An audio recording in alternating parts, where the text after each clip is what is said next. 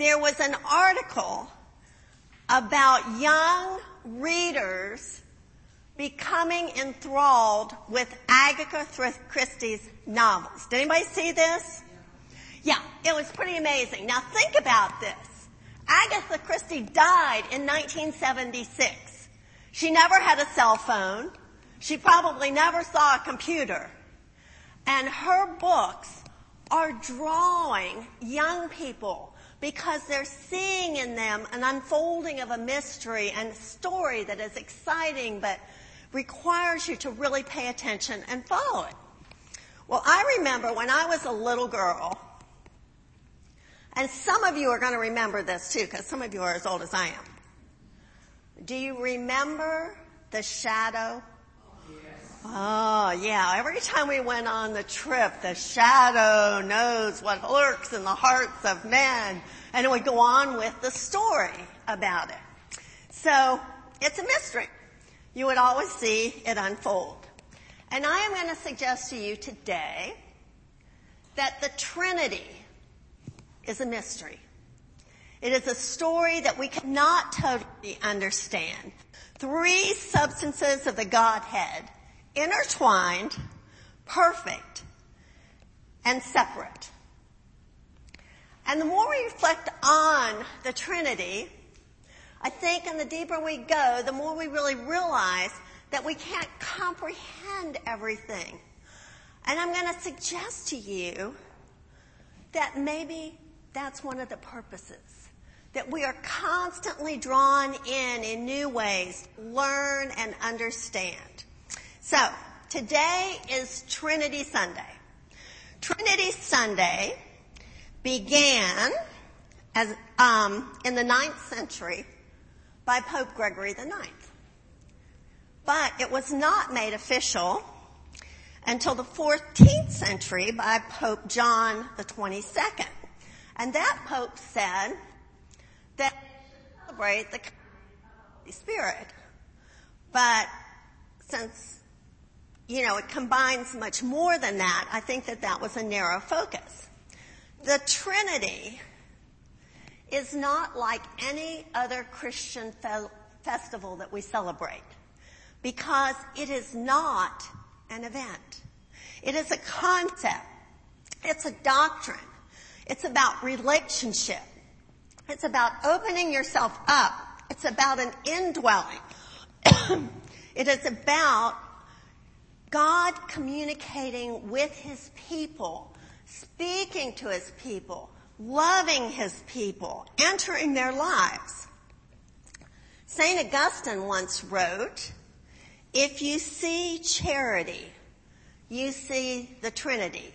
Now, he wasn't just talking about charity as giving money. He was talking about the charity of a person who loves somebody, who reaches out, who offers help, who interacts.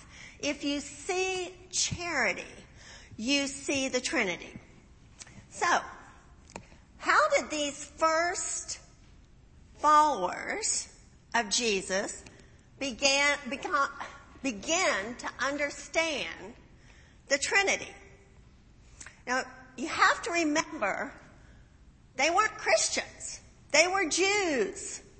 They were Jews who had met Jesus, who recognized Jesus as the Son of God. So they knew God from their background. They met God in Jesus, and then this Spirit falls on them and changes their lives forever. And they know, because the Jewish faith has always proclaimed there is one God. And so they begin to understand that this one God manifests himself in different ways. And so they began to understand the Trinity as being both separate and yet unified. Now, if you want to start reading commentators, which I'm sure you're all going to rush home and do, you'll find that one of the terms that is used to explain Trinity is called perichoresis. And if you were in the chapel last year on Trinity Sunday. We talked a little bit about that. Peri literally means around, and Corrine means to move or make room for or draw someone in.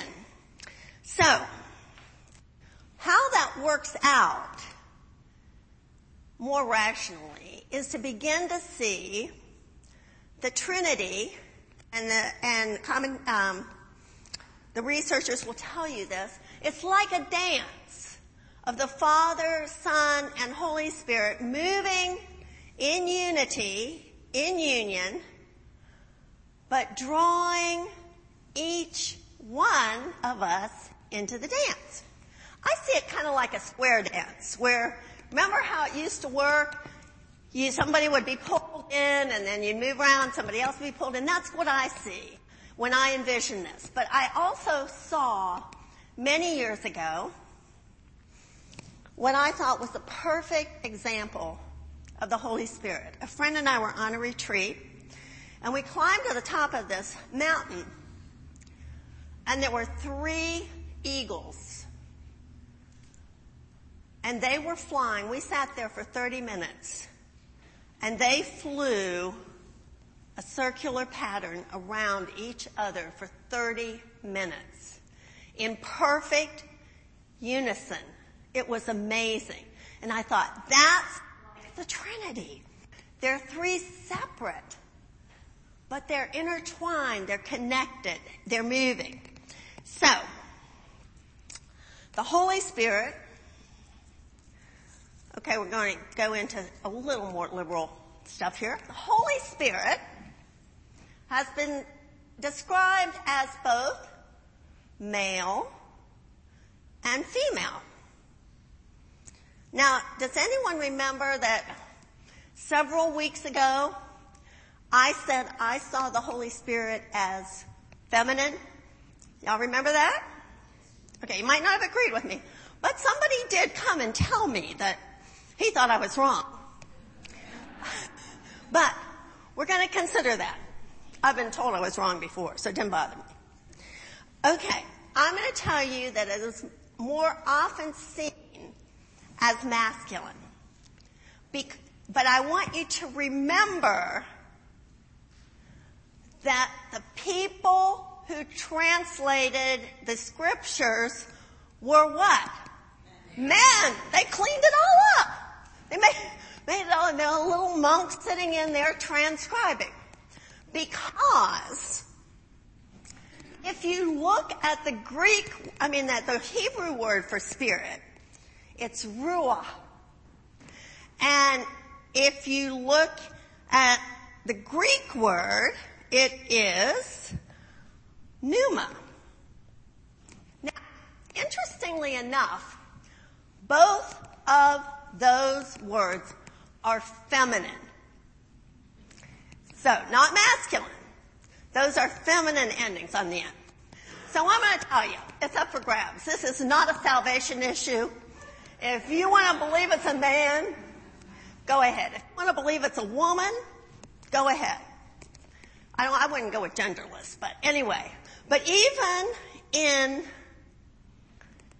the reading that we heard today, who spoke in wisdom? A man or a woman? It was a woman. A woman speaks wisdom. Now, I'm not putting down the men here, but I am showing you that there are different interpretations of what the Spirit is. And I think a lot of it maybe comes from the identifying in ourselves what we really need or look for. So it doesn't matter which way you want to go, but it does matter that you understand the concept of the Trinity, because that's the most important aspect. The Spirit guides us into truth. Sometimes it prompts us to act. Have you ever really felt like, this happened to me one time many, many years ago. Somebody had mentioned to me, and it was somebody I didn't know. I mean, I knew the person who mentioned it to me, but I needed to pray for this person because she had cancer. And I was a pretty new Christian at the time. So I started praying for this person. And I was praying for this person every day, sometimes 2 or 3 times a day. And one morning, one of my typical times to pray was when I was in the kitchen after everybody left and I'm cleaning things up. And I realized I didn't need to pray for that person anymore. And I found out later she was healed. But I think sometimes that's the Spirit. When they lays a burden, a prayer burden on you, it's the Spirit who speaks to you and guides you. Not everybody is going to experience the Spirit in the same way, because the Spirit meets us in the way we need to be met. So, 3 aspects of the Godhead: Father, Son, and Holy Spirit. Intertwined, perfect, and yet separate. A mystery that we are invited to experience. Let's look at John's Gospel for just a minute today. Jesus says to his followers, I have many things to tell you, but you cannot bear them right now. You cannot bear them right now. So, what is this that the disciples are going to have to bear? I mean, we know, looking back thousands of years later, that Christians were sent into the arena with the lions. Christians were martyred all over the place. They were killed. They were ostracized. All of this. Maybe the early disciples weren't quite ready to hear that. They're still on the edge of the adventure. They have just received the Spirit. They have just proclaimed, and 3,000 people have been baptized. Maybe they're not ready yet to bear the tragedies that are going to take place within their community. But all of us deal with unbearable things. If you look at your own life, what was unbearable in your life? They are the things that we don't wish on our worst enemy. It could be a cancer diagnosis. It can be the death of a loved one. It can be a child that runs away. It can be any of the things that bring you to tears. Any of the things that move your heart so deeply that you begin to look and let the Spirit enter and touch those places and bring healing to those places and change you as you understand. But the flip side of that is there are also unbearably happy moments.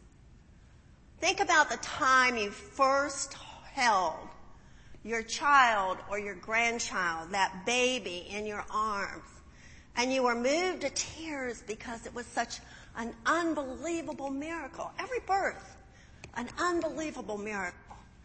And we have those things. We have those times when our joy is so enormous that we can hardly believe that we're that lucky.